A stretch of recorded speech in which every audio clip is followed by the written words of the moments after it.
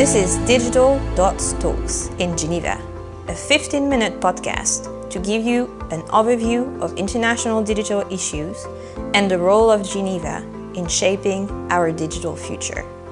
This podcast is presented by the Mission of the Netherlands in Geneva and the Geneva Internet Platform.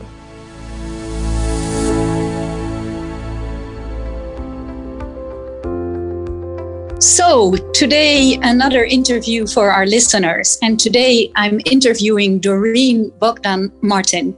Hi, Doreen. I hope you're doing okay, because for me, this was really something I was looking forward towards really with such pleasure. And I'm so happy that we can interview you. And I wanted to ask you, first question, how did you get to the place where you are? Because you are a director elected in the ITU, and you're the first woman in 153 years that made it to this position. So how did you get there, and how does that feel as a woman to be there? Well, thank you, Natalie, and it's great to be here. So my journey, I guess I'll start with that. So way back when I was doing my master's degree, and I was focused on communication policy, and I had the opportunity to do an internship. So I started as an intern in the Commerce Department in the United States more than 30 years ago.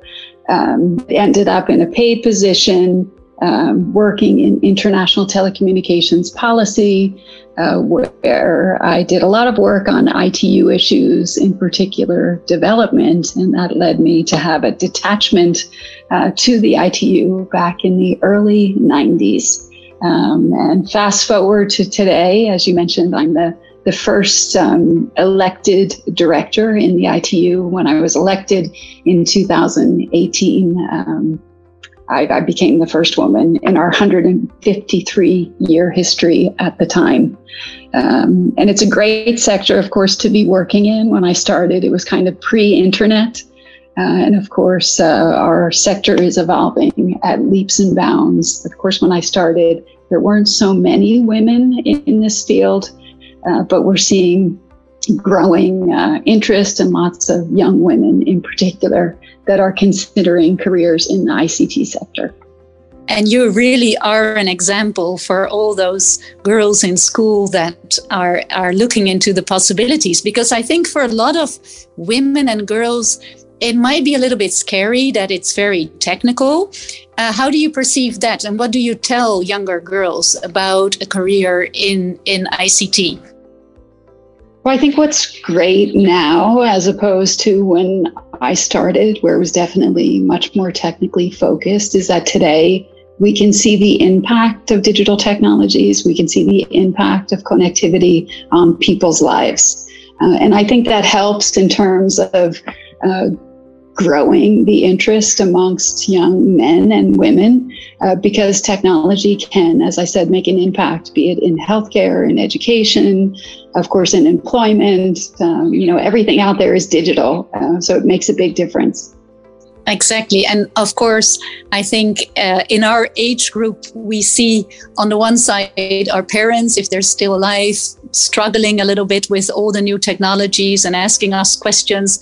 But we see our children, and they have, they were born in this era with all these possibilities, and they are so digitally fluent. So maybe it becomes less scary also for girls to pursue a career in this field.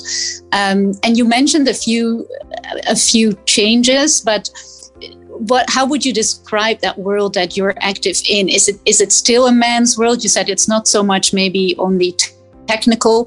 What are new things that young people are interested in when they pursue a career in this field?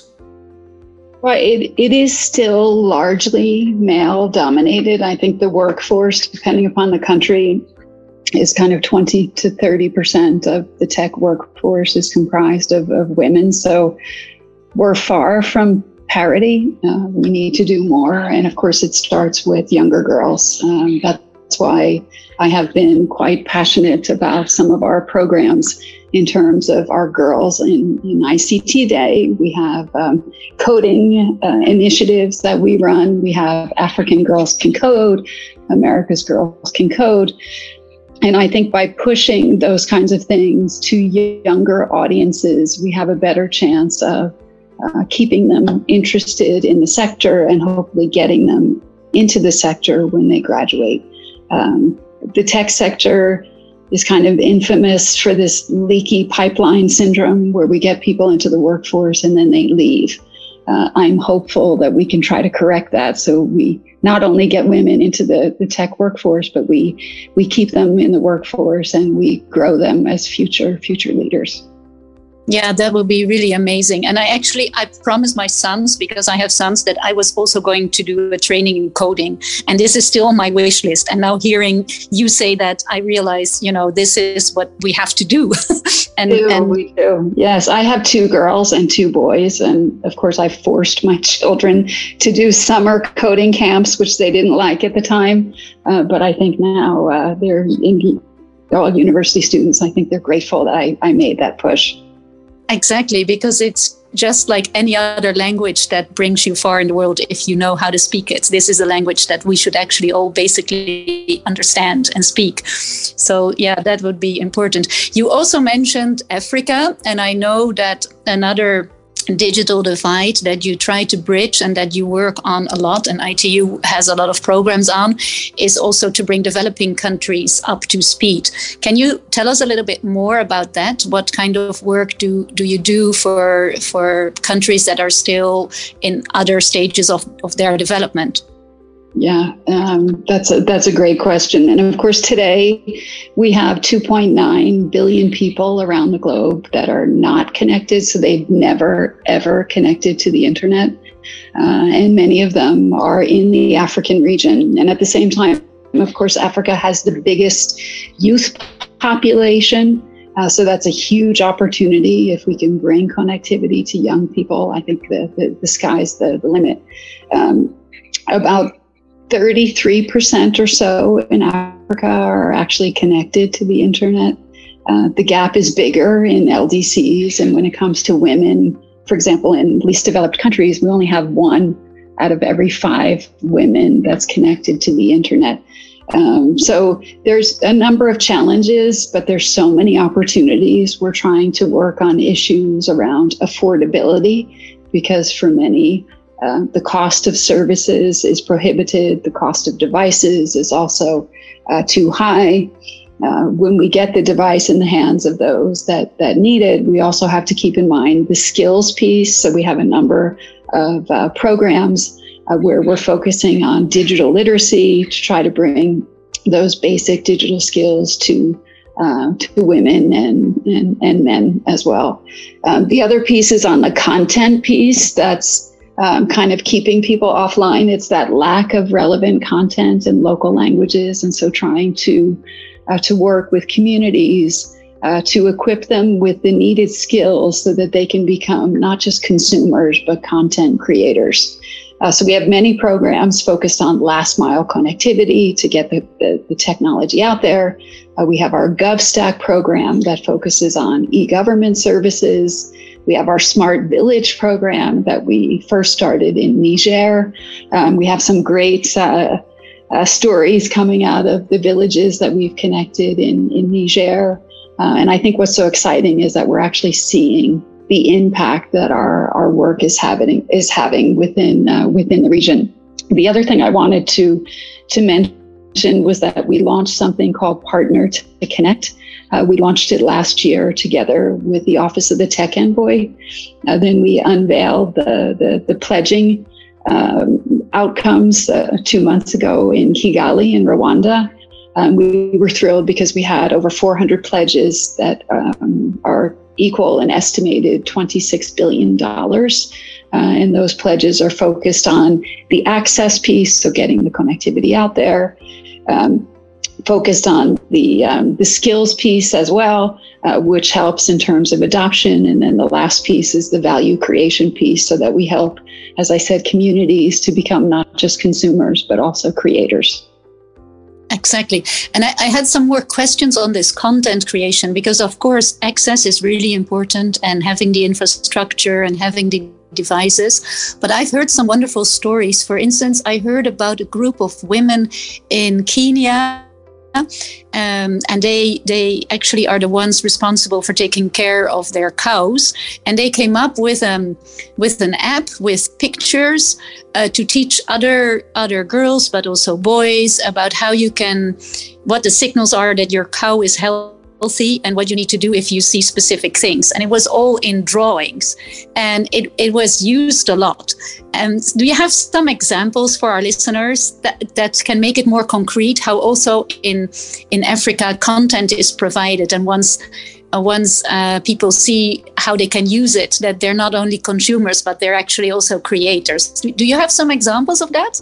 Yeah, we do. And that's a great example from Kenya.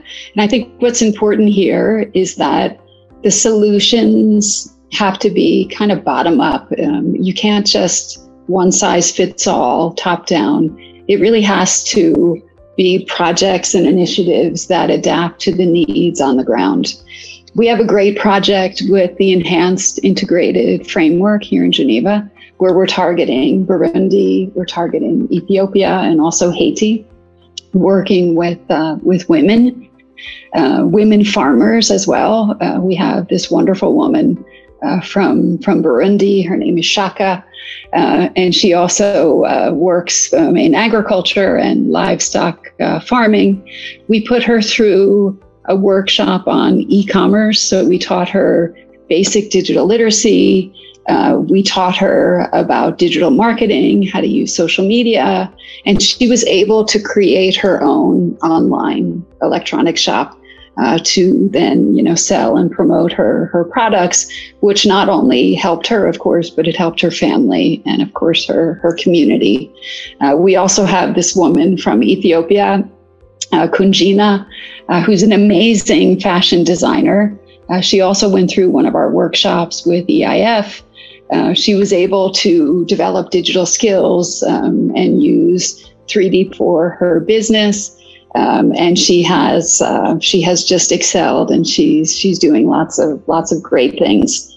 One of the things we also do to capture these stories and to capture the impact of our work, we have the Equals Global Partnership, which is specifically focused on bridging the digital gender gap. We have over 100 partners, many from the UN system, and we have an annual award called Equals in Tech, where we try to showcase and put the spotlight on some of these amazing efforts. And I think this year we have about 160 incredible nominations that we're in the process of reviewing.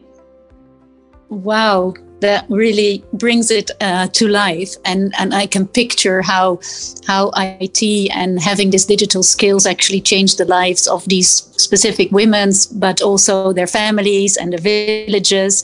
And yes, the world becomes, a smaller place, because also if they want to sell their products, they can go online. I can imagine that when you sell your fashion, you can do that online. So you really broaden up the world for them with all the possibilities. Are there also things that you sometimes have to teach them that are more about the risks? Because, of course, also during the COVID crisis, everybody was doing more things online, more and more shopping online, and like video conferencing online.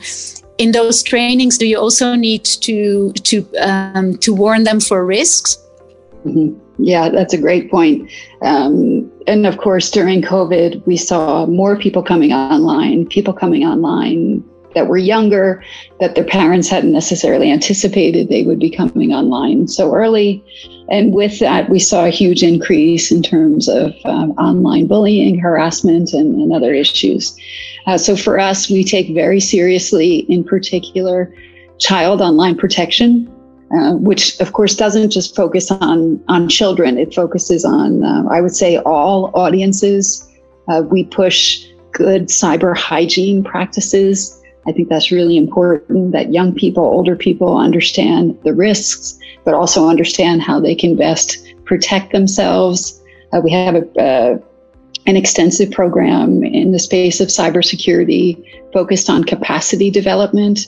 And so we do even online cyber drills, simulating different scenarios so that people and organizations can be best equipped, because there are risks out there and we need to be best prepared to be able to manage them.